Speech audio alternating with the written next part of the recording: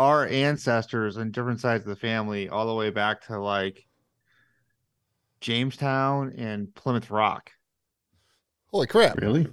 Yeah. Find anything interesting? Do we have a, like, Yeah, I'll give you the password. I'll send it to you. all right, great. We have there's people in our family. I don't know, I have to go look at it more that served in the Revolutionary War and served in the Civil War.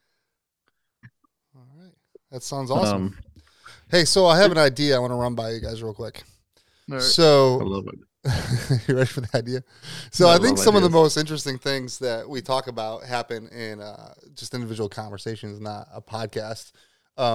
So, I was thinking about, running a format where, we record like the conversation we had before the show, bring the guest on, hit the intro, and then go with the show.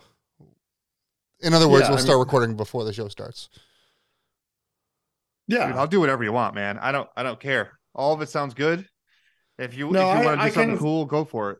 I thought about something. I don't know what the format, but I thought about the same thing. Is like, yeah, sometimes, especially if we have guests on, having our conversations of talking a little bit of shit. We're talking about the run or whatever it is because we haven't talked about that yet. And then starting the show, however you want to do it's fine. But I agree with you. Yeah, because I think it's cool bringing guests on, but also, like, a big part of the show to me, just personally, not even people listening to it, is just getting a chance to hang out with you. Like, getting a chance to hang out with you guys, and since we live across the state, that doesn't happen as much as it should. Although, I think we're going to change that a little bit. And then, record it. I don't know. Whatever. It's No, interesting. I think you should. Honestly, I think it's funny. I just listened to Zach, the person coming on their podcast. They're talking about something about Little Caesars pizza. And they must have made fun of it. He's like, that's what brings in the ratings. I'm like, what keeps people around is when we start like the last 10 minutes of the one episode when we're like, you're like, oh yeah, I took everyone's like, wait, what is going on here? So yeah. All right, cool. So we'll do. All right, man. So you want to talk about the 5K? Yeah, have you started it, right? Yeah, already you're started. Okay. You're on. Oh, we're on? Oh, geez. Recording in progress. Yeah, so let's talk about this. So it's been 2 weeks, right? And if people have listened, or if you haven't listened, well, Brian, Casey, and I talked about seeing each other, getting together. It's no secret that Brian's preference on exercise is running over pretty much anything else. Brian gets some sort of weird enjoyment out of it. And he called us out a little bit during the podcast and said, hey, I'll do a run anytime you want. And on the podcast, sign us up for the Frozen 5K, which is a downtown Cincinnati, February, if you're listening some other time, 5K. So there's a couple things to understand here. First of all, interesting is like the history, like Brian, Kevin, and I, like we got up to running, like Brian and I ran a half marathon. And Kevin, you guys have run 15Ks before now. I run a half marathon with Brian too. It was Yeah, awful. I can't run it now. We're like, well, we can talk about it a little bit, but Well, like, running a mile, like what I find interesting about Brian is it doesn't even matter. Like he's just going to go, all right, this is going to suck. And I don't even care. I'm just going to go run the way through it. And so I thought about that. Brian, it's like, I don't know what the word is or the term is, but like self-inflicting pain. Like he likes putting himself through this kind of misery. It's not that you, Brian, you love it. You're awesome. You beat Casey and I by at least 4 minutes, but like you get enjoyment out of that. Where I think Casey and I are like, this effing sucks. This effing I was sucks. like, I was going to run the whole thing. And so I ran about almost 2 miles and I hit the 2 mile mark. I looked on my watch. I'm like, wait a minute. Their markers are wrong, which are probably not true. I don't know. And I'm like, all right, I'm walking. And then so I walked a little bit. And then, of course, Kevin comes and stands next to me. No, you came up behind me. I was like, you ran by me, actually. So okay, so we'll start with what the conditions were. So at the start of the race, it was 19 degrees, I think, 13 or 19, which I thought was going to be the biggest like obstacle we were going to have to deal with.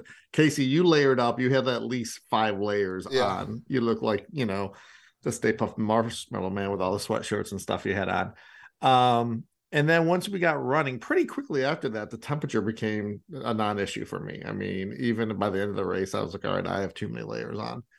For me, I ran pretty good for the first mile and a half. And then I'm like, okay, when is the runner's high going to kick in? Like, oh, and it just didn't. So I like, well, Brian and Casey are in front of me. I don't remember when I started walking or speed walking a little bit. I think around the 2 mile mark. like I'm like running, speed walking, whatever you want to call it, and I feel this presence over my left shoulder, and I'm like, who is this dude that's just kind of like in my internal space, man? I'm like way behind everyone else. I look over my shoulder, it's Casey, and I was like, I assumed you were way in front of me. And then you and I kind of did the last mile together, which was intermittent running and walking. But I at no point did that. Was like, that was awesome. I love it. I can't wait to do the next one. I don't regret doing it, and I'll do more, but I don't think I'm ever going to find the love. So I want to hear Brian's theory. Like, so Brian has a credibility just for it to suck and like go, all right, well, this is going to suck and I'm just going to go do it. I just think of ability to get over it, right? And so you realize, like, hey, this is where you are. This is what you're doing. You're not going to not do it. You're a mile in, and you got whatever miles to go, and you might as well just, let all of that go and just keep going, and then put it out of your mind and just run. And so it's your ability to put it out of your mind. Yeah. Did you run the whole thing? I mean, like actively? Yeah. Down in the Banks area, a couple of those blocks. Up the hill is when I had to walk up the hill coming out of the stadium. Yeah, I had to walk up that because that was my heart rate was getting too high, and then ran and then down where they the Dora around the Banks where they had the drinking place, the outdoor thing. I walked that block. Well, the thing about it, and we talk about being in shape, is it's not like we're talking about doing a 5K, and some people are like, dear God, they can't even get through a 5K. We've done 5, we've done 10Ks, we've done half marathons, before it is another. It just shows you how far you drop, how fast you can drop, right? Because I'd be like, I remember, I was like doing the half marathon. I never in a million years would thought I would get to doing a 10K, and running the whole thing. And I don't remember what, when we were doing it, what our average pace would be. But, at the time it didn't feel great because you watch these, professional runners just running like crazy, but you're like, man, I would pay a lot of money to get back to that point again. And I don't know if it'll ever happen. Well, all you have to do is just keep running. Yeah. just like Finding Nemo, just keep swimming. Well, it's the type of thing that I know, but it's hard if you don't get joy out of it. I mean, I got it because we did it before. But I do question, like, they talk about the runner's high, and you see thousands of people out there that generally, all shapes and sizes, I'm not even saying just people in shape, that just generally get enjoyment out of running. I am never going to be that person. I'll do it because the end goal is for me to be in better health. You don't get like energy. I mean, there had to be 3,500 people there. So not small, but not huge, but you don't get energy just from like the people all around you. No, the half marathon I did, the Flying Pig I did, I definitely felt that because there's people cheering you on that don't know you, and it kind of pushes you through. So I get that part. But when every other race that we've done, no. Well, that's why I found Brian so interesting. Like, Brian needs no external motivation. He's just like, all right, this is gonna freaking suck. I don't even care. Yeah. I'm running through it. Yeah, and it's like Brian's version of. I don't think, Brian, that you necessarily like, yes, I love it. It's like, no, it's like, I'm going to induce pain on myself. And the pain is the enjoyment that I'm going to get out of this, where I'm like, this sucks. You know what I like lifting, because you like to lift. You know why I don't like to lift? Is because it's the constant stop and start, right? All right, what do I do next? All right, what do I do next? All right, what do I do next? Like when you're running, or like the elliptical, when you're just doing one thing and you're just doing it. And like, there's no thinking involved. There's no nothing. It's just shut up and do it. Where lifting, you got to be like actively involved, figuring out what you're doing next, counting reps, counting sets. Like, I'm like, man, I didn't come here to do that kind of work. Well, that's fair. I actually thought of you this morning. So it's actually going to be 50 degrees today. It's still a little cold.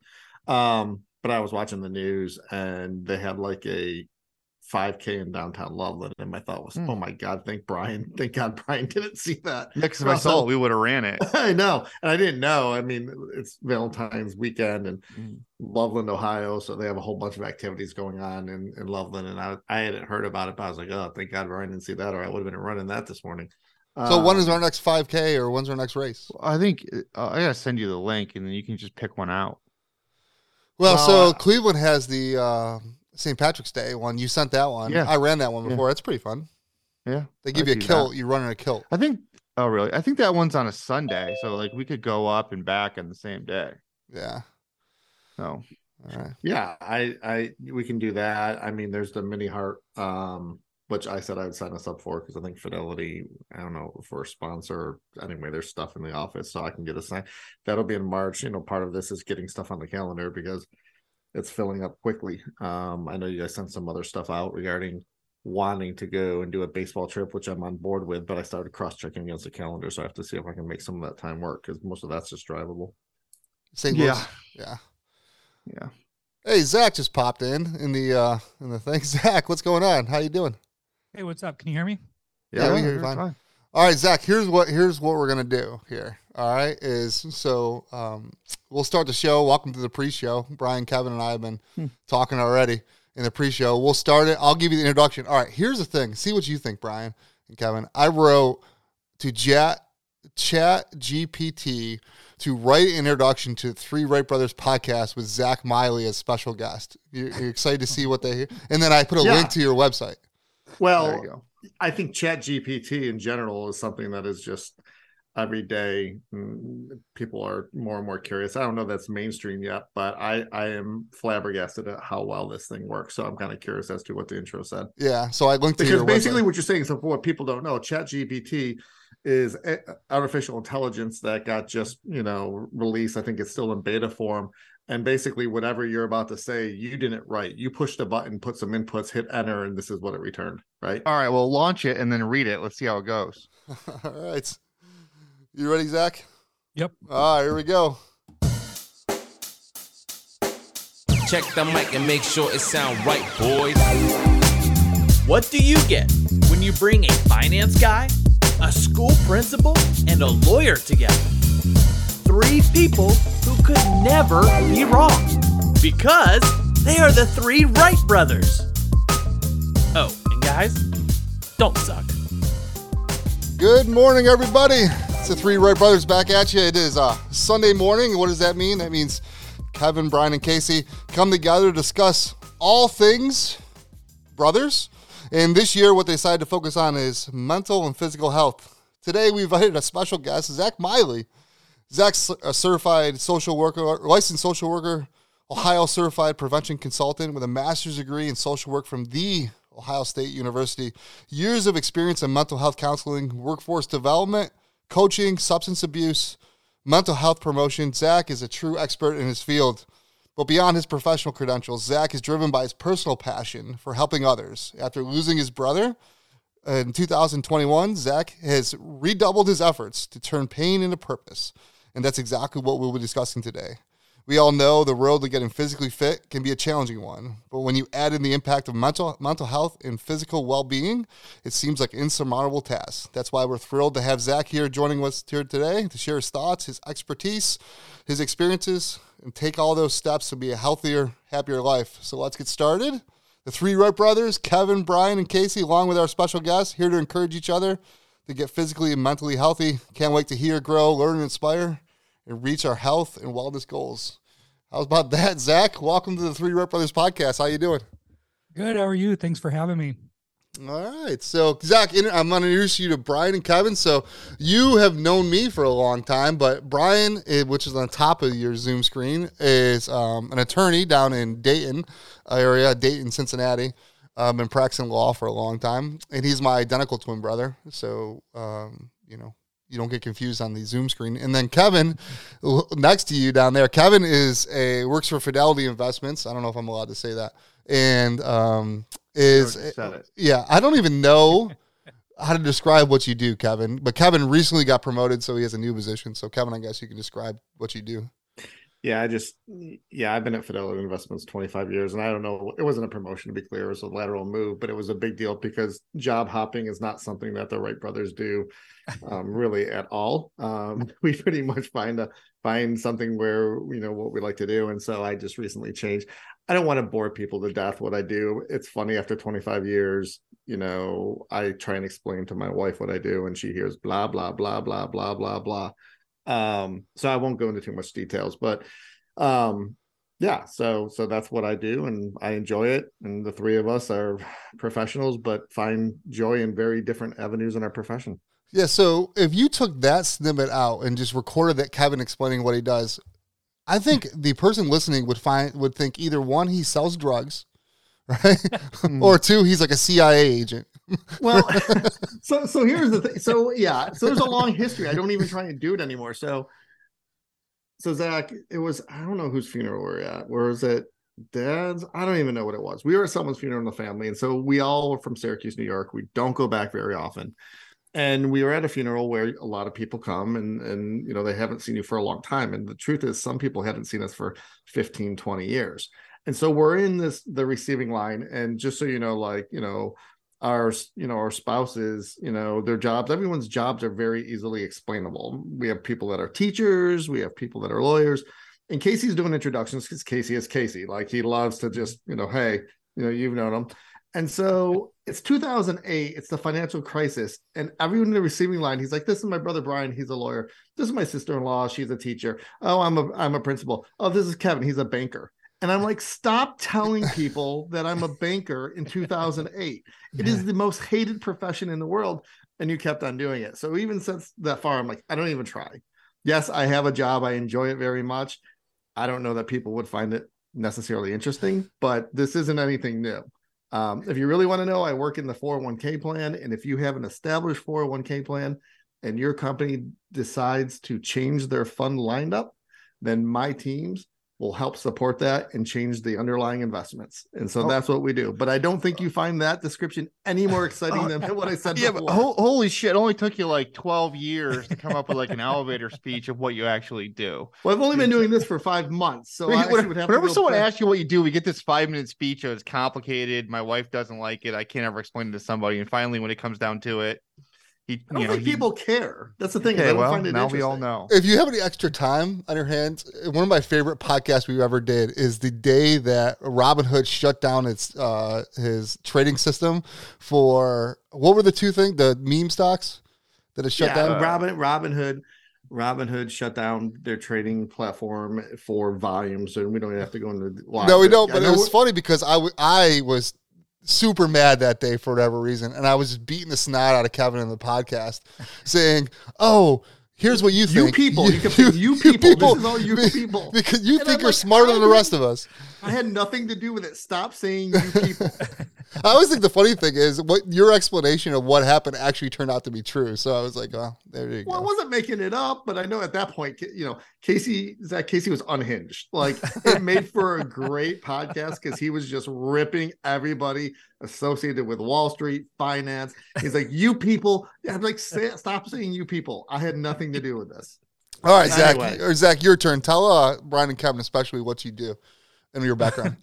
Yeah. So I'm a social worker.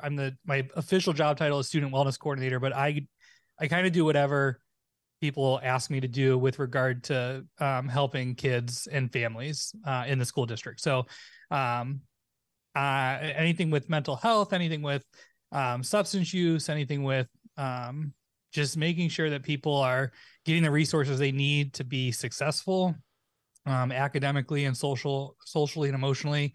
And I kind of just hop in wherever I'm needed to offer my expertise and help and try to be everywhere I can to make sure that people know that my services are available. So that's kind of the elevator speech. I don't know if that does it justice. I'm interested in your podcast. So Zach has a podcast, and that's why I brought you on. Is talk a little bit about the podcast you do. Yeah, so I do a podcast with my best friend Brandon, who's a certified life and health coach, called Men Who Talk Heal. And we started this podcast, oh God, I don't even know, like 2 years ago. And we started it after, so we also did like another podcast before that with a friend of ours that was just about nothing. And then we stopped doing that podcast because people came after us about some of our opinions. And so then we did this podcast, which is more focused on mental health and wellness. And we started doing that podcast and just talking about like open conversations, just about what was going on with our own mental health. We had other people come on and talk about their mental health, just to kind of destigmatize and normalize the conversation around mental health. And it's not really necessarily targeted at men. It's kind of open for everybody, but we just happen to be 2 guys talking about mental health. And then it just so happened that like 6 months into into doing that podcast, my brother Adam, who is 5 years younger than me, he died by suicide.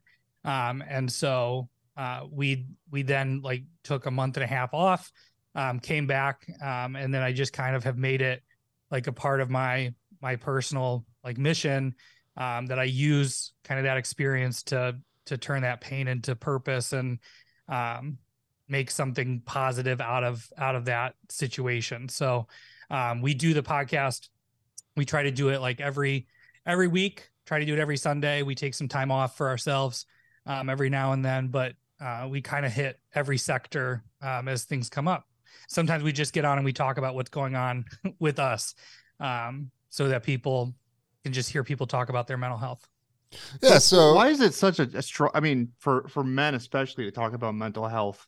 You know, I imagine it's probably getting better, but we have a long way to go as far as like people willing to admit that they have mental health issues, and whether they need help or not need help, or just to talk. Like, why is that so hard? Yeah. So there's different perspectives on why that is. I've always kind of joked with different guests and experts that we've had on. I've always asked the question, like, is this like at its core the same brain process that stops guys from like reading directions to build things and stops them from like being willing to stop and ask for directions when they're lost? Like, is it the same like neurological brain process? And some people say yes, like it is rooted there, and other people say no, it's not. You know, there's the whole concept of like toxic masculinity, which again, you know, some people disagree with that. And if you're not familiar with toxic masculinity, which I'm sure you are, but it's just like, you know, we're too strong, or we're supposed to be strong, and we're not allowed to show weakness. And mental health is a sign of weakness. And so we don't talk about it, and we're not allowed to ask for help. And it's also in line with, you know, guys die a lot more frequently from heart attack because they don't go to the hospital when they feel chest pain, and they don't go to the doctor in general. And so, you know, I think all of those things are really closely tied together, historically. And, you know, mental health even more so is like, I think even harder for guys to talk about than their physical health, like, because they really think, you know, they really tie that with, oh, this is something I should be able to just get over. Like, why am I feeling sad of all things? You know, and if you think about that compared to I'm having chest pain or physical pain, I would imagine that for guys that struggle with that, they would struggle even harder with admitting that they're feeling sad or having some type of emotion. You know, what I find interesting about this is, you know, if you look at all of human existence, and I'm talking about way back, you know, humans millions of years ago had to go and find their food, and they were, you know, the threat of dying out while you're in pursuit of that by getting eaten by a lion or something horrible happened to you was real, right? So your bodies are set up to combat a fear that is real, a fear of not having enough food, not being able to find food, a fear of when I'm hunting and gathering, then getting killed by whatever I'm trying to get, whether it's eaten by a lion or whatever that is. And then you fast forward, you know, our bodies have changed through evolution, but at its core is still the same. And so, you know, you have all these hormones within your body and adrenaline within your body that's still there. But we spend most of our time now sitting at desks, staring at computers or social media or whatever that is. But our bodies are set for 1 million years ago. So what happens is it releases that adrenaline, and it produces anxiety and fear in human beings. What do I know? And then how our body, what do we call that now? We call that mental health, right? Like, how do we deal with this excess amount of hormones and adrenaline run through my body when I don't have to worry about where my next meal comes from? I don't have to worry about basically life and death scenarios. Yeah, that's super interesting that you say that, because, you know, if you think about that primal instinct, you know, that fight or flight essentially is what it is. And then, you know, thinking about those basic needs at a time when all people, you know, all they had to think about was, you know, oh, I'm going to hunt, or I'm going to sleep, or whatever it was. And now we add all of these extra things, right? And so, you know, we're evolved into a more advanced being. And so now when we think about like kids, you know, we talk about kids, one of my favorite like quotes talking about trauma is like, you can't run from a lion and read at the same time. Right. And so when we talk about, trying to help kids be successful in the classroom, and we talk about kids with trauma, we can't expect them to learn effectively and also be dealing with, all of this trauma that they're dealing with. So we have to deal with the mental health first. And so, it would be simple to say, well, yeah, like there was a time when we all just had to do A, B, and C, and we didn't address mental health. And I hear a lot of that actually from parents, and specifically male parents when I'm working with them, like, oh, we didn't have all this. Like, we didn't have to deal, like, I didn't have mental health. I didn't have, stress and anxiety. And, I was fine as a kid. Well, we're also dealing with different things, and we know more, and science has evolved, and we understand more than we did even 10, 15, 20 years ago. And so what you're talking about is even thousands of years ago, and that primal instinct, and how that's evolved over all of that time. And now we have jobs, and we have career pressure, and we have educational pressure, and we have social pressure, and all these things that didn't exist at that time.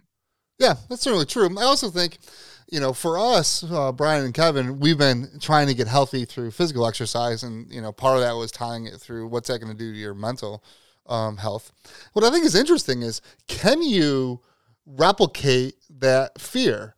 Not that you're not going to jump into a cage with a lion. That's not going to happen. But we just got done talking about Brian and Brian's ability. We just ran a 5K, which seems stupid, but Brian's ability to take his brain, shut it off, run that 5K, where Kevin and I, struggled our way through it.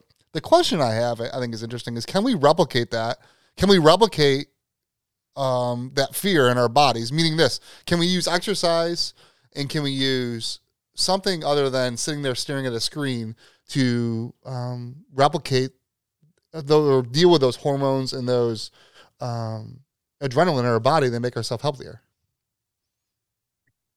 So admittedly, I'm not, the expert on physical fitness, and Casey, you see me on a regular basis, so you would know that. But Brandon talks about physical fitness a lot on the show, and we've talked about it a lot.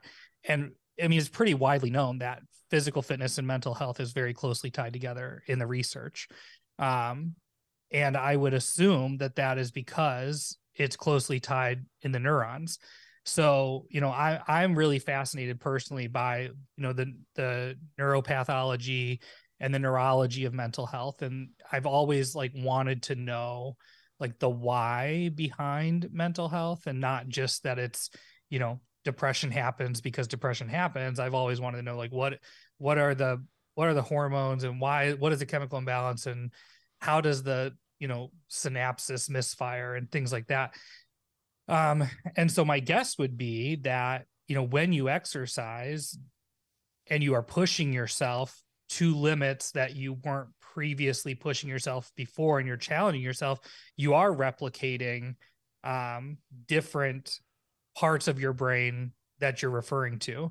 And you are duplicating that type of, and I wouldn't necessarily know if it's fear, but maybe the adrenaline piece that is releasing some type of norepinephrine or serotonin response that is in a way positively impacting the way you feel about yourself.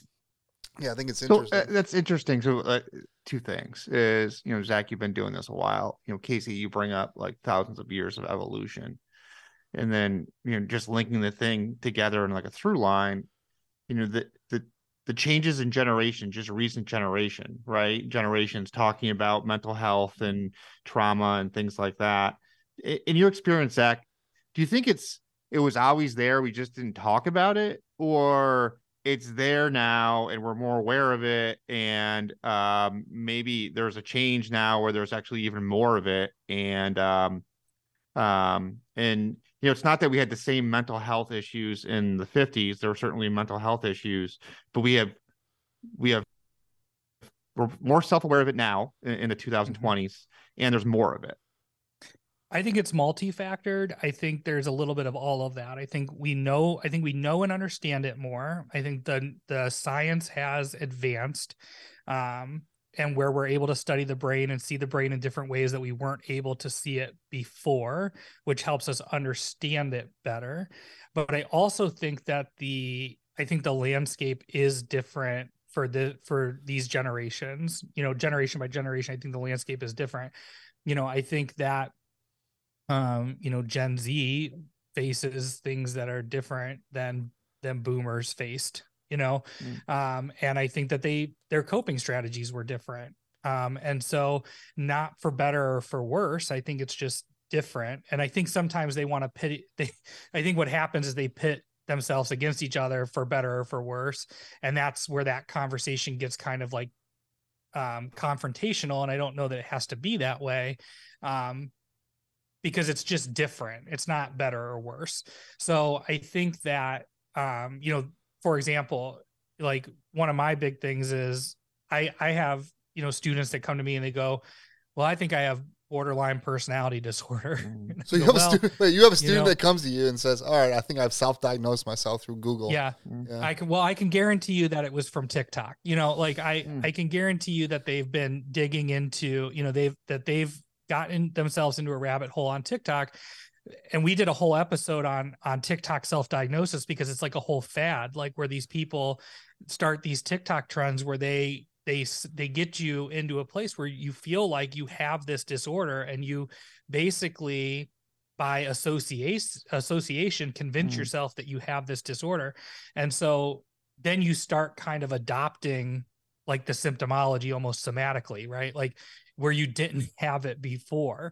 And that is something that obviously boomers would not have experienced because they didn't have TikTok. Right. So, there are different, I think it's multi-factored in that sense, that there's going to be different exposure to things that different generations didn't have. But then I also do think at the root, when we talk about like true mental health disorders and really if we get to, the true trends and what is real diagnosable mental health, I think that we see an increase in diagnosable mental health because we actually understand it better and are able to recognize it because we get it where we didn't, 50 years ago.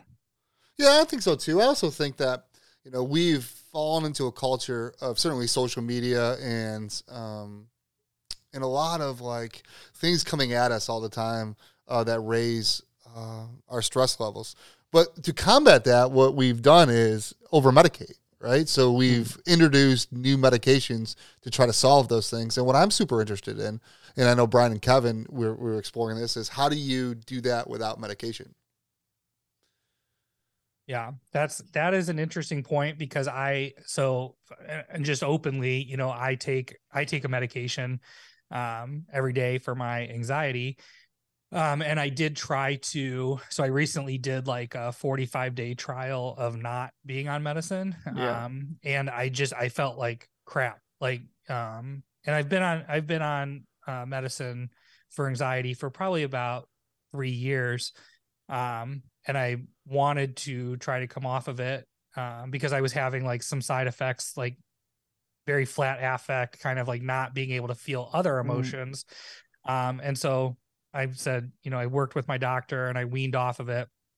And for the first like few weeks, I was doing okay. And then kind of towards the end of the 45 days, I was really having, like a lot of my generalized like chest pains, right. like jitteriness, and just was not feeling well overall. So did you ever explore like what is it that medication's doing in your body? Like, is it blocking the serotonin, or what is it doing within your body that is trying to calm you? Yeah. So I'm actually working with a psychiatrist who is also dually trained in integrative medicine. So she's drawing like all kinds of like labs and looking at like my inflammation status and looking at like my nutritional status and trying to see if there's other reasons that, there might be, it might be like a holistic reason that I'm experiencing this anxiety. And then see if there's some alternative option other than medicine. The medicine that I was taking was a serotonin reuptake inhibitor. I was on Lexapro, I'm very, now on and Lexapro is very common. It's very common. Yeah. It's very common. I'm now on Wellbutrin, which is it's a different class of medication. It's a serotonin norepinephrine reuptake inhibitor. So it actually works differently than the Lexapro, in the sense that it doesn't have some of the side effects that Lexapro has. And so we're trying that to see if I respond better to it with just the anxiety and not the affect issues, to see. She's trying to narrow down exactly that question. You know, what is the chemical imbalance that's causing the anxiety? Because it does seem really generalized for me. Like I don't get like a triggered anxiety attack. Like I don't have like the typical presentation of like a, fetal position, like I can't function panic attack. It is like kind of the always there, like foot tapping, like nervousness with no real identified reason. And so that's kind of what we're working through and trying to figure out. So my advice to people, when they ask that question and they're just really not feeling well, is to really work closely with a provider that they trust and they feel like they can have a conversation with, and they feel like they can advocate for themselves with, and that they're not being just forced something that they're not comfortable with. Because, people aren't open to medication all the time, and they do want to try different things, but also medication doesn't have to be a forever solution. And it can be something that can help in the short term while you're exploring these kind of other integrative options, if that makes sense. Yeah, and Brian, Kevin know very clearly I'm open to medication. Yeah. Let's talk about that. So like, I'm fine with that. Yeah, you didn't, because I'm curious about this, because you started this the other day, a couple weeks ago, but you never finished it. So you being we don't know. You're talking about Casey. And like you have to explain, because we actually don't even know. But what, 2 years ago you tried hormone replacement?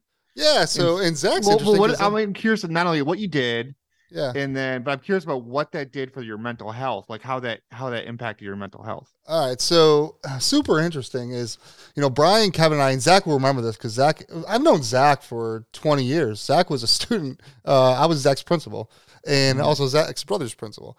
So Zach knew me during his time. He actually worked for me. And so we got really healthy, right? Brian, Kevin, and I got really healthy. Zach, remember, lost a bunch of weight, was running all the time.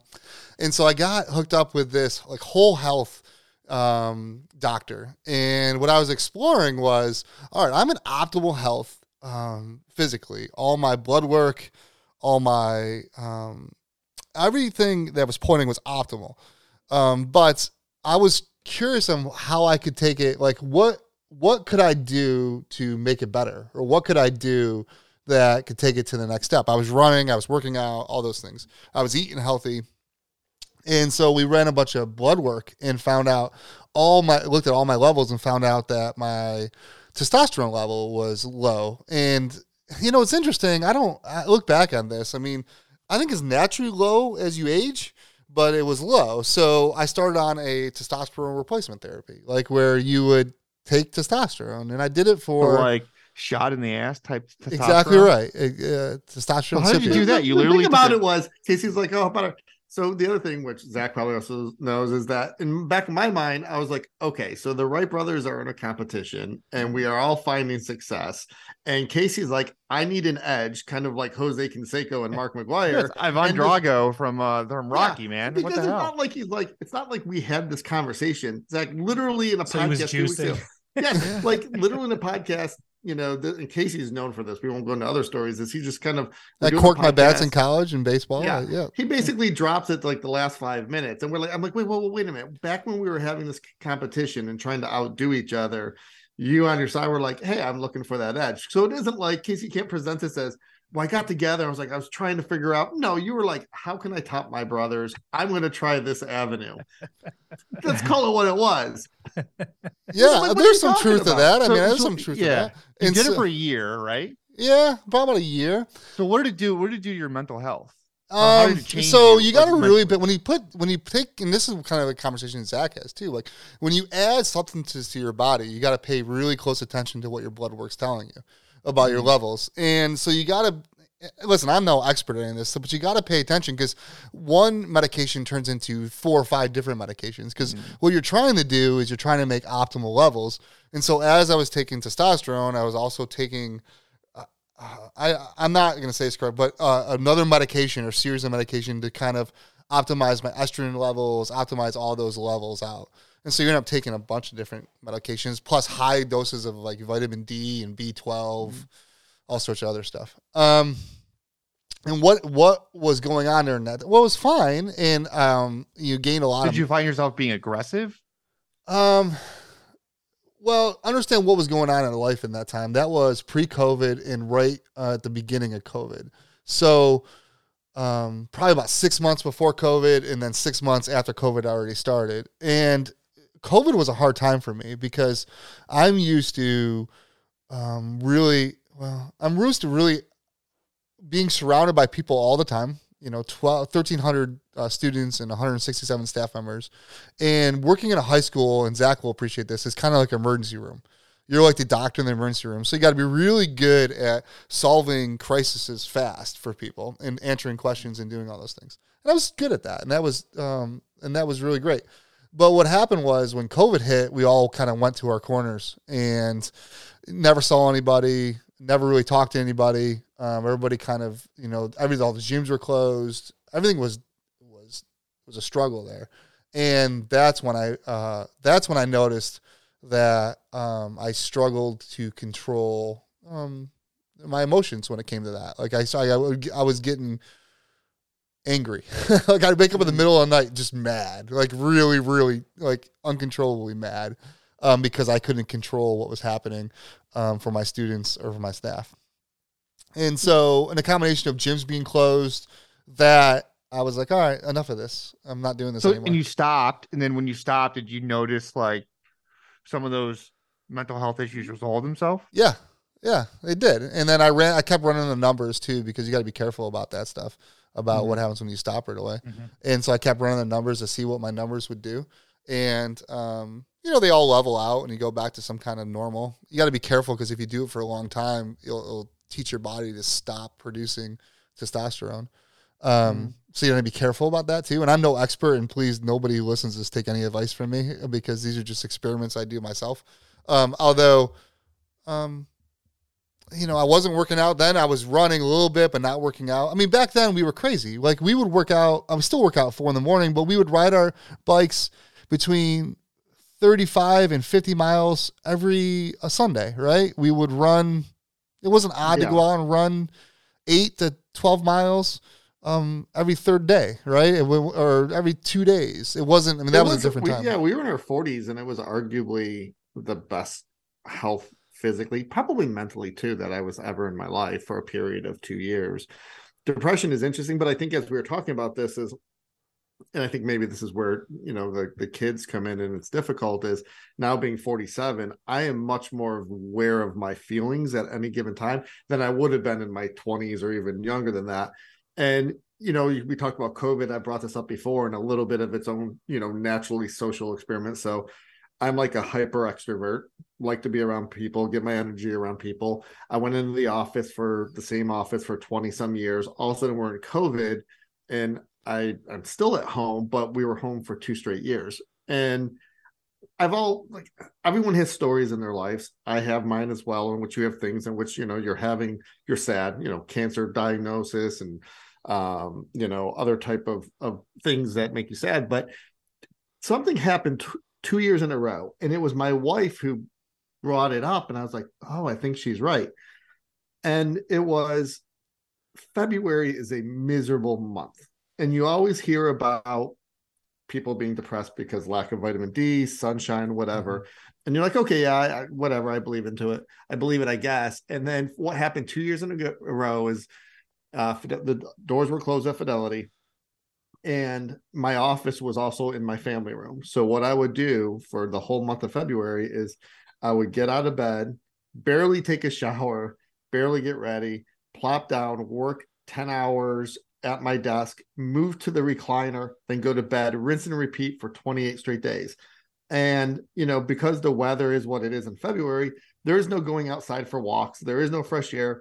And so I was just generally in a depressing, bad mood for no apparent reason. And I didn't even realize why. And my wife was like, the issue is you haven't seen a human being outside of a screen in your family for like 20 days. And you couldn't, like, if you had a bad meeting, you couldn't, like, normally I'd go outside, you go for a walk, you're like, okay, I can calm down.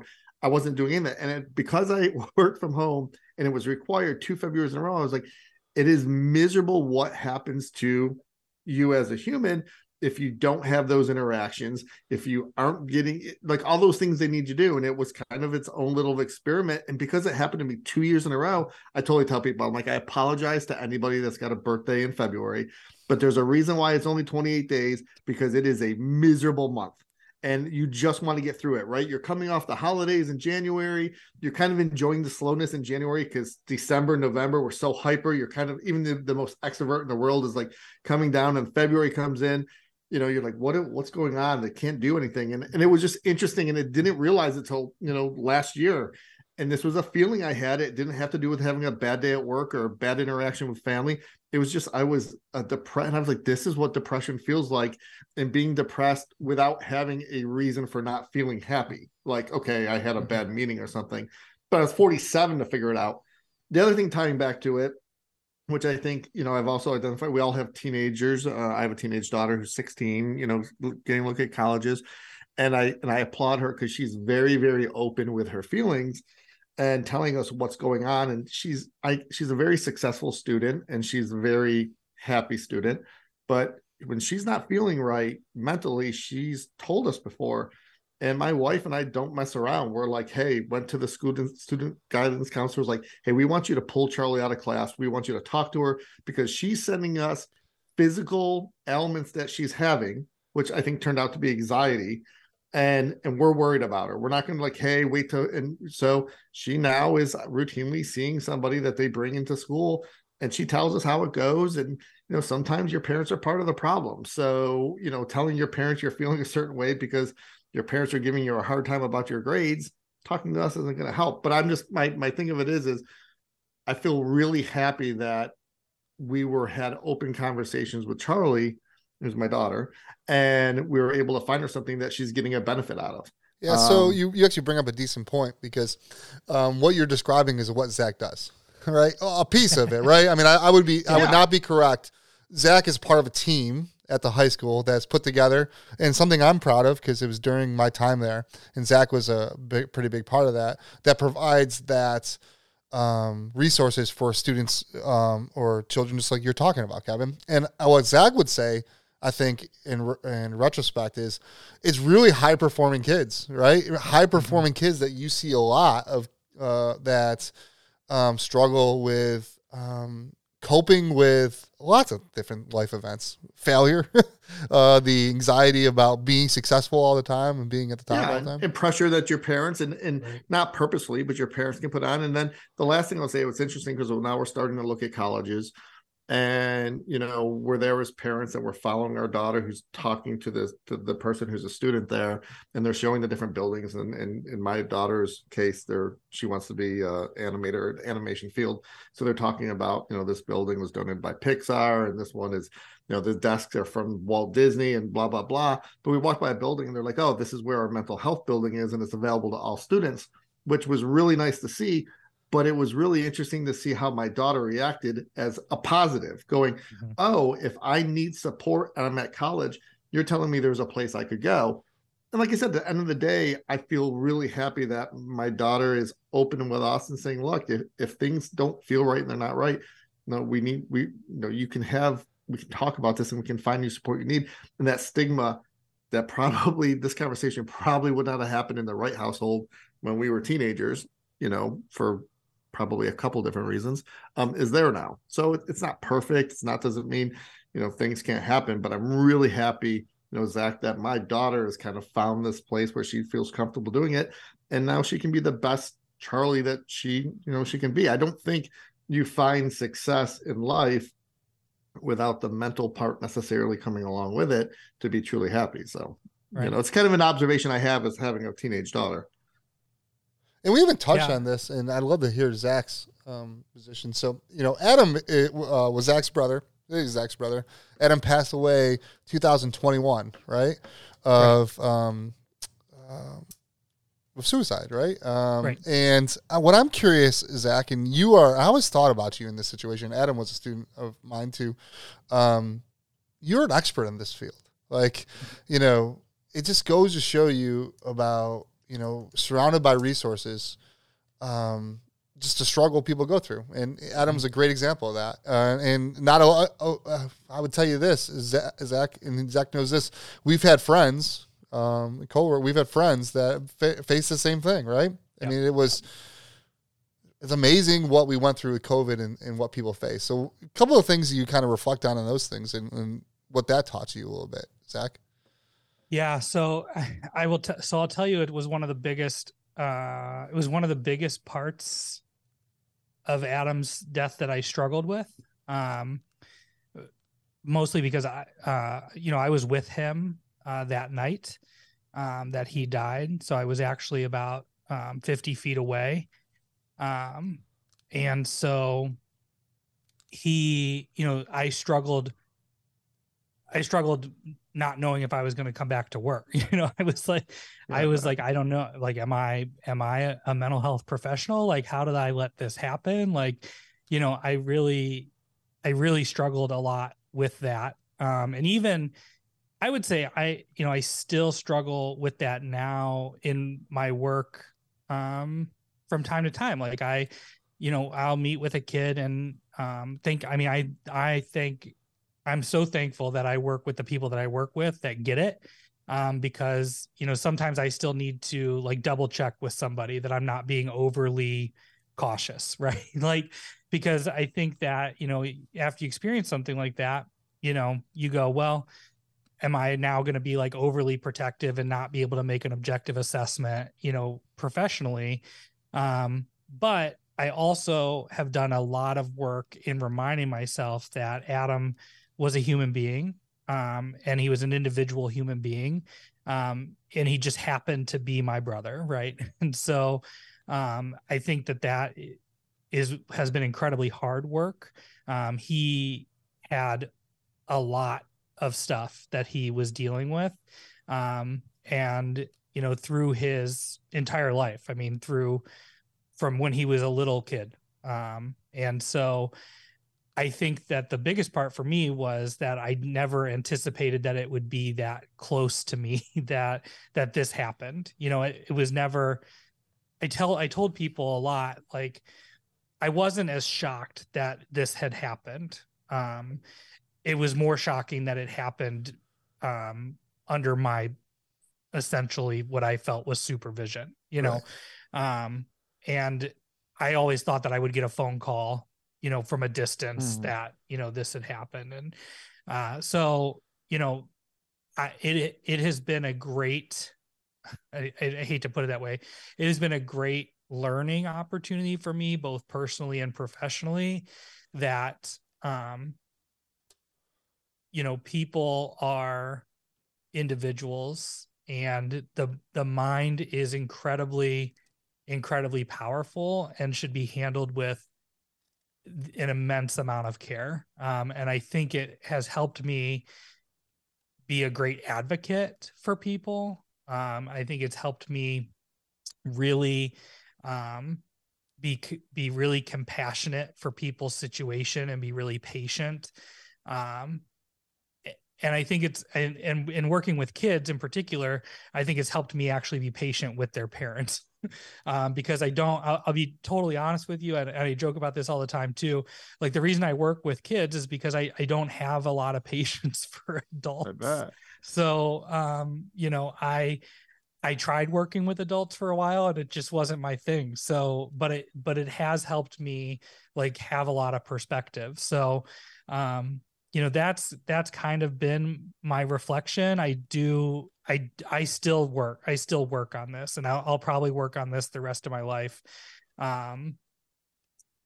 Just because I think like in my first episode back, and we talk about this, with other people who are survivors of suicide loss, it's a club that you didn't like know existed, but now you're a part of. Like, you're a part of this club of people that like were really, really close to somebody who died by suicide. And it's a club that sucks. Like, it's a sucky club, Right. but it's there. And the people that are in that club are really unique. So it is a lot of reflection, a lot of time. So what are some of the lessons you kind of learned about, Adam's situation, but we all face kind of those situations about just the importance of taking mental health seriously, right? And importance of like getting the resources and, I don't know, providing help to people, I guess. So this is kind of like, I don't know how to describe this either, but Adam had every opportunity to get help. He was surrounded by people that wanted to help. Unfortunately, his disease is, I mean, he had multiple things he struggled with: substance use, depression, probably some other undiagnosed mental health stuff. Unfortunately, though, those things were so pervasive that they prevented him from accessing those resources and those supports. And eventually, what ended up happening is they culminated in this tragedy.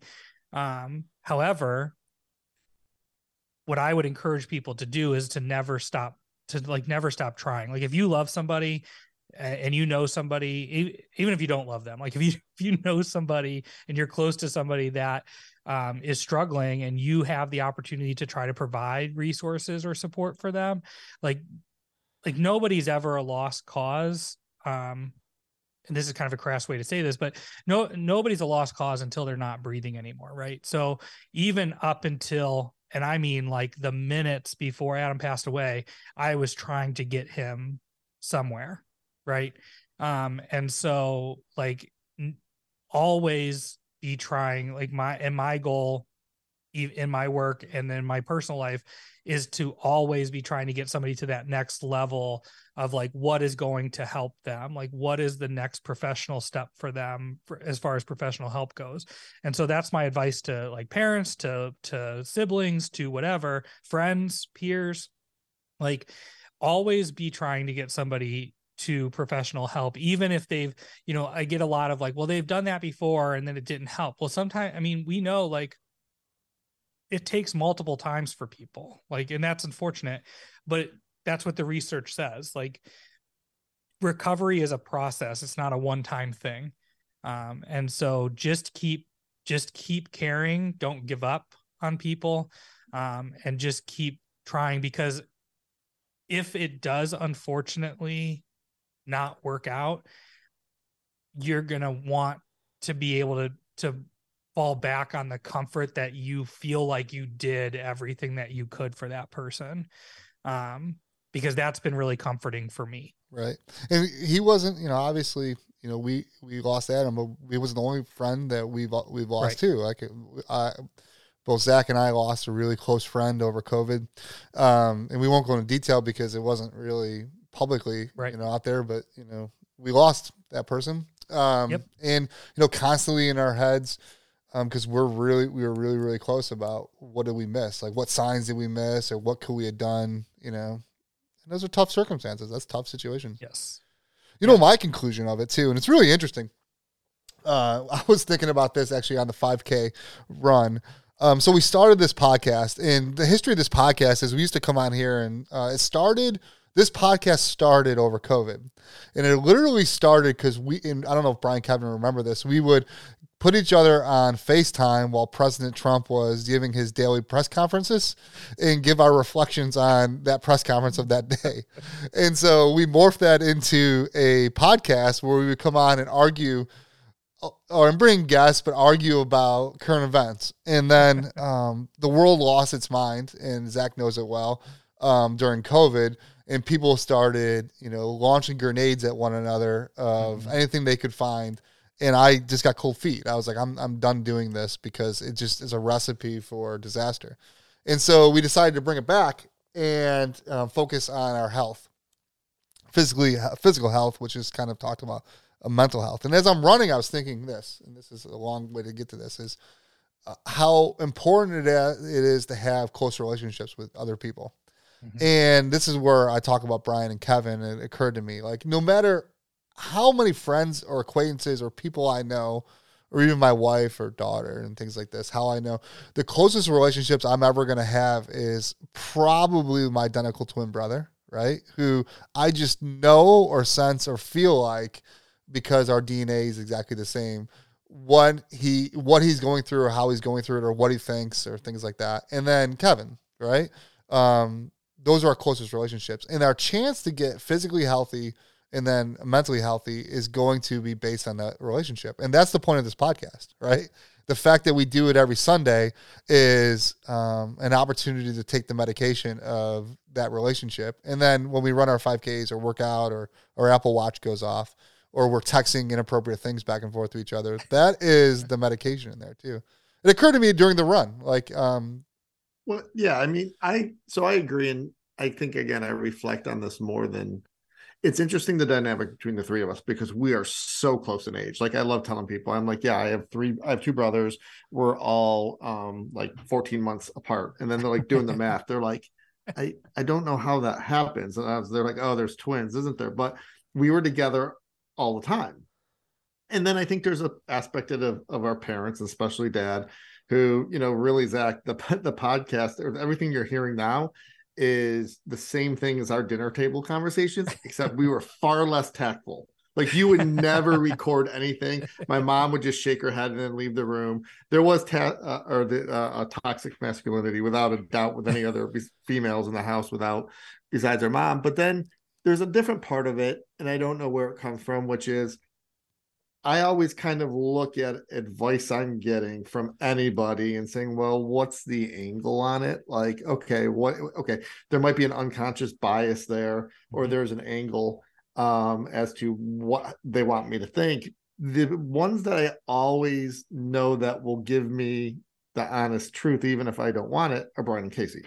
And so sometimes when it's not depression, but it's like, hey, woe is me, you know, Brian and Casey be like, dude, you need to suck this up. And, you know, I'm here for you if you need me, but stop being and I won't say the word, and deal with it. Or, you know, Brian, when you're having a bad day at work and I'm like calling Brian and I want some sort of sympathy, Brian's like, dude, you picked your profession. If you don't like it, go do something else. And I was like, well, it's not really what I was looking for, but there is some perspective there. But it is interesting in the dynamic between the three of us. And then the podcast, again, we really thought that really our mom was the only one listening to this, because she does get a kick out of it. But when people listen to it, they're like, no, we tune in for the banter between you three, because you three are just playing off one another. Now we have a lot at stake with our mortgages and our families and everything else, so we don't say what we probably are thinking. The other thing on this too, which we started, Brian records it, and you can see it with us, is this has been a pretty tame podcast, but you can hear what you're hearing over the podcast and what you're seeing are two different things. And so, like, Casey may say something about, hey, he took testosterone, and I'm like, what? But the look on my face is like, are you effing kidding me? Like, what kind of bomb did you just drop here? So at any rate, it is interesting when I look. I think it's the best gift I've ever been given, which is, you know, I don't know who gets credit for it, but having two brothers so close in age that I know that I can turn to in a heartbeat, and they will give me a kick in the ass if I need it, or they'll say, hey, I'm here if you need help on something. So yeah, I tell people this all the time. Listen, being a twin, being a twin, it is so much easier than not being a twin. I'll give you this analogy. I never worried about who I was hanging out with, or friends, or even what I looked like, or if someone's being honest to me, until I went to college. At 18 years old, Brian and I went different directions. He went to one college, I went to another. And I remember the first day sitting in my dorm going, God, this shit's hard. Like, I got to go meet people and actually talk to other people. Before, I never worried about that. We always had big groups of maybe friends or stuff like that, but there's only one person I cared about of opinion. Well, two, Brian and Kevin, especially probably Brian, because we're identical twins. And that's a huge advantage. And when that advantage goes away and you have to do it on your own, I thought, man, God, that sucks, man. That sucks. And so, well, it's the dynamic of three too. So mom has numerous stories where two of us ganging up on the other one, But when it's one-on-one, right? And you're saying, okay, well, I'm having this issue and I want to talk to you about it, and they're giving your opinion, you're like, well, that's just your opinion. Like, your opinion is no different than anyone else's opinion. But when you have two people that are in agreement going, no, you're an idiot, and Casey and Brian both agree that you're an idiot, you go, and there's two people that think I'm an idiot. Maybe I am an idiot for this. So the dynamic of having three, I think, always kind of worked, to an advantage, because I always took it like, if Casey disagrees with me, I'm like, that's Casey's opinion. He's full of shit. I don't care. But then if Brian's like, no, Casey's right, and Casey, I'm like, okay, well, they're both thinking that, then this is probably me, not them. So, at any rate, it's just, again, it's something that we've had. You can't buy it. You can't, we're lucky enough to have two brothers that are so close in age that everything we were doing, we were going through together, The one thing, it's not off that, but I was listening to Zach talk about this, and I sort of struggle with this in this way is, we've come a long way in how we think about mental health and how we deal with it. But it's interesting. It's like, and here's the way I think about it, by the way, is, if you think about your physical health, right? And so your physical health is, is real. People take it seriously. You wouldn't walk around with a broken leg. You'd go see the doctor, right? And we don't treat mental health in the same way, right? And so we don't look at mental health like, hey, like if you had a broken leg, you'd go see the doctor. If you have something that is wrong, you feel like is wrong, you feel like you need help with, or somebody that you love, care for, or responsible for, has some sort of challenge, and a mental health challenge, we don't take it the same level of seriousness or give the same level of attention. I'm always surprised by that. And it's like we've come so far, but we still have so far to come before we actually think about it that way. Yeah, I think it's generational. Though, like I said, I mean, this conversation the three of us are having right now, do you think this conversation would have ever happened with Dad? No. But if you talk about somebody who had, like, I think he's a perfect example. Like I don't know that I knew somebody that had more mental health issues. Yeah, I would agree. That, it's a challenge. I mean, even the way we talk about it, you have some far to come. But here's why I wanted to kind of talk, as Zach was talking, and then, everybody's talking, I wanted to leave people with a little hope, right? The fact is that, we all face significant obstacles, and some of those obstacles are horrible and really, really hard. But here's my opinion. My opinion is the way out is relationships with each other, like connecting with each other and having true relationships. And when you don't have those, and you don't have people looking out for you, that's when we're really in trouble. And that's probably why social media is so harmful, is they're all superficial relationships that people aren't looking out for each other. And we need to surround ourselves by people that truly care about us and want the best for us, and we trust. That's the way out, I think. That's the point of the podcast to me. It's not testosterone. Well, I mean, listen, I'm always going to try to get an edge. Something like that didn't work. Yeah, I'm getting the edge. I'm always trying to get an edge. This is the part where Casey comes in and drops a bomb, and you're like, wait, what? And then you're like, oh, we'll unpack that a different time. Well, I was going to tell you, Casey, so that you're not alone, and I didn't want you to feel alone. You're not the only one that is on testosterone replacement. So, yeah, I remember you mentioned that at some point to me too. Oh, because I was, but I didn't use mine to get an upper edge with my brothers. That's exactly the point. I'm not faulting the testosterone. Like, we just talked a whole bit about how we talk to each other. Casey at no point in the past 5 years brought up, oh, by the way, I'm taking testosterone until 2 weeks ago. Mm-hmm. So it's the edge part. I was like, okay, well, what's it? If all of a sudden Casey's like benching 350 pounds, I'm like, well, what's he on this time? Well, I'll tell you, my testosterone replacement has not helped me bench more. I don't know. So I don't know. Maybe I'm doing it wrong. I feel like sometimes I'm having a different conversation here, but I'm curious about this. We've had this conversation now going on like 45 minutes, an hour. And we've talked around mental health, but like Casey, Kevin, like no one ever asked anyone, how's your mental health? Like, is there, right. What's going on? I mean, are you okay? Right. And so like, we never asked that question. right? And so, I mean, even us sitting on a call for 45 minutes talking about mental health and talking around it in every different direction, never once looked at each other and be like, "Are you doing okay?" Yeah, although I will make the argument that when I'm around you guys, I know. Yeah. Like, no, for both of you guys. And listening to, I just know. I don't know how to explain it other than that. Like, between Brian and Kevin, maybe it's a twin thing more than anything else. Maybe it's like, I just know. When I talk to you, I'll tell you, like, and I think this is where people are different, right? It's like you talk about everyone's a human being and they're different. I struggle with this because, and I can talk about, I have people that report up to me. If I'm having an issue, okay, so I had a $180,000 flood in my house, or I have a daughter that's got a cancer diagnosis, or a wife that's got a cancer diagnosis, or a special needs son, I will tell you how I'm doing. And I will be the first one basically say, hey, this is where I'm at, this is what I'm doing. You're the first one to know. Like, I don't know, all three of us would do the same way. Where I kind of fall is I make a bad assumption that everybody will be forthcoming with how they're feeling. And sometimes I don't ask when I should, because they're waiting for you to ask. Because sometimes I have people reporting, I'm like, so how are you doing? They're like, oh, thank you so much for asking. And I was like, okay, well, that was an easy question to ask. But I just make assumption when someone needs help, like whatever, like if I need help, I will call you guys and go, guys, I need help. But not everybody does that. Some people are waiting to be asked. And that's where I have, to improve. I'm like, oh, I didn't even think about asking because I assumed they would tell me. But I think that's because everybody's different. But that's how I am. I'm mentally, I got my house back a month ago. I got a job that I like. I'm feeling pretty good.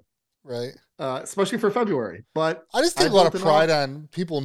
I took a lot of pride in Zach was a student of mine and then worked for me, or been around me for 15 years. And I take a lot of pride on people never see me sweat. Ever see me sweat. And you see really complex things that we'll have to do. And I guess I would like to know, Zach, like, I took a lot of pride in making sure, maybe you got to see it a little more because we were pretty close. Very few times during the times you worked around me, you saw me sweat anything. Like, I always was stable. Like, I always was trying to be even on almost everything we did. It'd be very few times where you would see me really show you I was incredibly pissed off. But I'll be honest with you, there was some point in every day, that we were together that I was incredibly pissed off about something. Yeah, I mean, pissed off, no. Pissed off, I mean, you didn't show pissed off very much. I will say that, like through COVID and post-COVID, I could feel that you were tense, like that there were things that were on your mind, and that, there were things that were like there's crap going on. You were definitely more stressed as an educational leader through COVID and post COVID than you were pre-COVID. But totally. Like, who wasn't? Yeah. So, but no, like, I mean, I think that would be to be expected. Right. Yeah, I just took a lot of pissed off. No. Yeah, I took a lot of pride in the fact. I used to say this to young principals all the time. When someone, and this gets to Brian's question, when a teacher asks how you're doing, the only appropriate response is, I'm doing great. This is fantastic. The only response when you were talking about your school or your kids is exceptionally positive, because it's the only answer you could give that makes the other person a better person. Meaning, I think the biggest line that people tell, and everybody tells it, is "How you doing? I'm fine." Like, "I'm fine" is the biggest lie people tell over and over again, every day, at an everyday basis. Yeah. That's what that's the biggest lie people tell. And I think the challenge with that is it further, and I definitely see why, that would be like, you want to foster that culture and that positivity. But I also think that stigmatizes, the reality of that people experience stress in a realistic fashion, and people experience, mental health. Like, like my principal does have like stress and anxiety, like I do as a teacher. Like, oh, we have that in common. Like, I could definitely see the pros to being able to have that commonality, especially through like a common trauma such as COVID. If we look at that as a common trauma. So I definitely see like both sides of that. It's so interesting because I try to do a little bit of that. So when we had, a lot of times we would have big staff meetings, right? Mhm. And I tried to kind of communicate a little bit of that sometimes, which was pretty well received, I suppose. And there too, it's interesting. This Friday, Zach and I are doing professional development for about 150 support staff, and the whole week, so this whole day, I'm excited for this day. But it's really, there are two goals for this Friday. Are this: we want to say thank you as much as possible because it's February. Kevin, again, it gets to the point you were making. But February sucks. Everybody hates February, so we want to say thank you as much as possible. And it's really about energizing people to finish the year. Really, It's exploring or motivating is the goal for that, what we're trying to do on Friday. We're going to spend 8 hours doing it. So I think Zach and I have a really good plan in place. But we'll see. We'll talk probably next week. I'm sure I'll give you an update on how well it went. Brian, we didn't ask how you were doing. Doing fine. So here's something I want to talk No, about. he's not. He's not. He's not doing that. So it's the difference between, because I talked about the difference between physical health or physical injury and mental injury and how we don't treat them the same. The other thing I think we blend together is mental health and mental illness, right? And so there's a difference between maintaining your mental health and how you approach your mental health and what you do to make sure you it's sort of like to stay in physical shape. What do you do to make sure you stay in physical health versus how do you tackle a physical injury? How do you tackle a mental injury? Or, we sort of like had this whole avenue on physical health and how we deal with it. And mental health, it just seems like maybe, I'm nowhere near an expert on it. I'm not good at it at all, but we treat it the same way. Yeah, because you can't see it. You can see someone with a broken leg. You can't see somebody's physical or mental well-being or mental health too, right? We don't take that serious anyways. Yeah. I feel like I try to because I see it, I see it in clients. I see it in people that, work with me. Like I try to figure out or think if I see things that just aren't making sense. Is this just a stress reaction? Is this an anxiety issue? Is this what they're going through is really challenging? Or is this something that is not a mental wellness issue? This is a mental health issue. This is something that's a real concern. I think we did a whole episode on that. Like, what is the difference between mental health and wellness and mental illness and disorder? Like, as far as one being baseline and something that should be, a sustainable conscious effort, something you should be always aware of and doing. So, intentional self-care, which we talk about a lot, people, it kind of drives me nuts. Like when I ask people and I'm guilty of this, so it drives me nuts that I do it too. But I'll ask people oh, what are you doing for self-care? And they sit there and they think oh, what did I do last week that I enjoyed doing? And that's not really self-care. Like if you have to sit back and think about it and go, what did I do last week that makes me happy? That's not self-care. Intentional self-care are the things that you planned to do, knowing that it was going to make you happy or going to help your mental health. Like that's intentional self-care. It was planned and intentional effort. Those things contribute to mental health and wellness. And then mental illness and mental health disorder are when your mental health and wellness is broken down to the point that you now have the symptoms and the criteria that would meet a DSM diagnosis, right? And then you have to do the interventions that are necessary to overcome, that disorder, and you have to get treatment for that. So, that's... So how do you recognize it? Because I was thinking about this probably about a year ago, and so there's a famous, and Zach, you probably know it, and this is how I think of suicide, is a famous David Foster Wallace quote, right? And I'm not going to say the quote because I would butcher it, but he talks about a person committing suicide like jumping out of a burning building, right? The person that jumps out of the burning building to kill himself still has the same terror and fear of the jump in the flames, but of the two alternatives, the jump is better than staying there with the flames. And so, I thought about that. I'm like, that is that's a really challenging thing to deal with. And I think that I try to recognize if somebody's dealing with like, hey, again, stress, a mental health issue versus like something that's a real illness, and try to, because I see it all the time. I see it particularly when someone calls me. I don't do this type of work at all, but I get called on occasionally in domestic relations issues. So, somebody's going through a very complex divorce, a very challenging divorce. Somebody's whole life got tossed upside down. And it is not unusual for me to have a conversation, and I'm not giving legal advice there, just have a conversation to make sure the person's okay and they get the help that they need, because I get really concerned in that situation.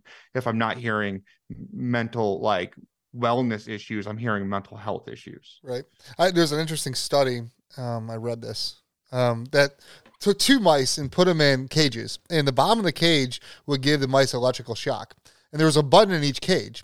And one of the buttons that when the mouse hit the button, it would stop, right? It would stop the electrical shock from happening. In the other cage, when the mouse hit the button, nothing would happen. So the mouse that was in the cage that would hit the button and the electrical shock would stop would learn behavior, would hit the button, stop the shock, hit the button, stop the shock, hit the button, stop the shock. In the other cage where the button did not stop the shock, the mouse initially would hit the button, but nothing would happen. And then when they switched cages, what happened was the mouse that was conditioned to hit the button would still hit the button every time. The mouse that would hit the button and nothing would happen just stood in the corner and just took the shock. And what the analogy was is depression is when people are facing those obstacles and they're used to doing something to make themselves feel better. That's like hitting the button. Depression is when you're used to doing something to feel better, but it doesn't make you feel better. Depression is when you give up hitting the button. Does that make any sense? Yeah. And the David Foster Wallace quote is really interesting because it's like, it's basically simplified the lesser of two fears, right? So like the flames are coming, right? The flames are coming. And so am I going to burn alive, or am I going to fall? And then compared to somebody that's standing there looking out the window and there's no fire, like both people would be afraid of falling out of the window. And the person who's in the fire isn't any less afraid of falling, but would rather fall than continue to burn, which, the burning is compared to the depression basically. Right. So, like, and basically what they're saying is like the person who is choosing to die by suicide is not saying, well, the things are equal. It's just what is lesser pain? Right. What's less scary, or what's less pain, which again, is something that I've described as like, I've never experienced that. Mm-hmm. So I can't imagine what that feeling would be like. And to make, to be in that decision, to make that choice. And so, to recognize it, I would say that you can, for me professionally, I can tell, I can feel when somebody is really, really depressed, right? Like, when you're talking to somebody and there is like this emptiness, like, and there's just like, and especially like with kids, like, and again, most of my work, all of my work now is with kids. And so, there's a lot of like sadness, and we talk about little D depression versus big D depression. And, there's a lot of like, oh, I'm sad today because I got broken up with, versus long-standing, I've been dealing with this, I'm not getting the help I need, and I don't know where I'm going to go from here. And you can tell like there is a marked difference in affect between those two people, and it's scary. Like, the hair stands up on the back of your neck when that kid walks in your office. You could just feel it. Beyond that, that's where I think Casey, when Casey and you guys were talking earlier about these relationships, I think that's where the relationships are important, because if you have these relationships with folks and you maintain relationships with people, then you're going to be able to tell when something's not right. And then asking, like you were saying, Brian, when you were saying like being able to ask, are you okay? is really important, right? And so I know, like Casey said, well, like I can just tell being in the room, like that's great, like to have that feeling, but also there is a great deal of emphasis in being able to say to somebody and asking, are you okay? What's going on? Because it does open that door for conversation, and then to be able to expand on actually what is going on is important. So, between the relationships and actually having the conversation, being able to ask somebody if they're okay, all of that kind of goes into being able to identify, what's actually going on with somebody. Well, Zach, I appreciate you coming on. It's a journey for the three Wright brothers. I don't know where this journey ends or what we decide to do. Next week we might talk about gambling or something on the Super Bowl. Or we got always different stuff going on. Oh yeah, it's fascinating. Gambling thing is fascinating. All right, well, I appreciate you coming on, and sharing a little part of your story with us, and then maybe your expertise with us. We really appreciate you doing that. Yeah, great to be here. Appreciate you having me. Yeah, good to meet you. Take care. Nice to meet you. Have fun, everybody. All right, Brian, Kevin, I'll see you next week, and I'm sure we will have more stories about our journey, hopefully our physical fitness journey, and hopefully maybe an update on like, are we losing any weight too? So. Are we running? When are we running next time? Ugh. Well, we're gonna do we're gonna do the March. Let's sign up for the March, St. Patrick's Day, 5K in Cleveland, and then if you can find something before that. All right, guys. Send out the link. Can't wait. See you guys next week. Thanks, Zach. I'm as mad as hell, and I'm not going to take this anymore. You're killing me, Smalls. Everyone in this room is now dumber for having listened to it. God have mercy on your soul. Boy, that escalated quickly. I mean, that really got out of hand fast. Recording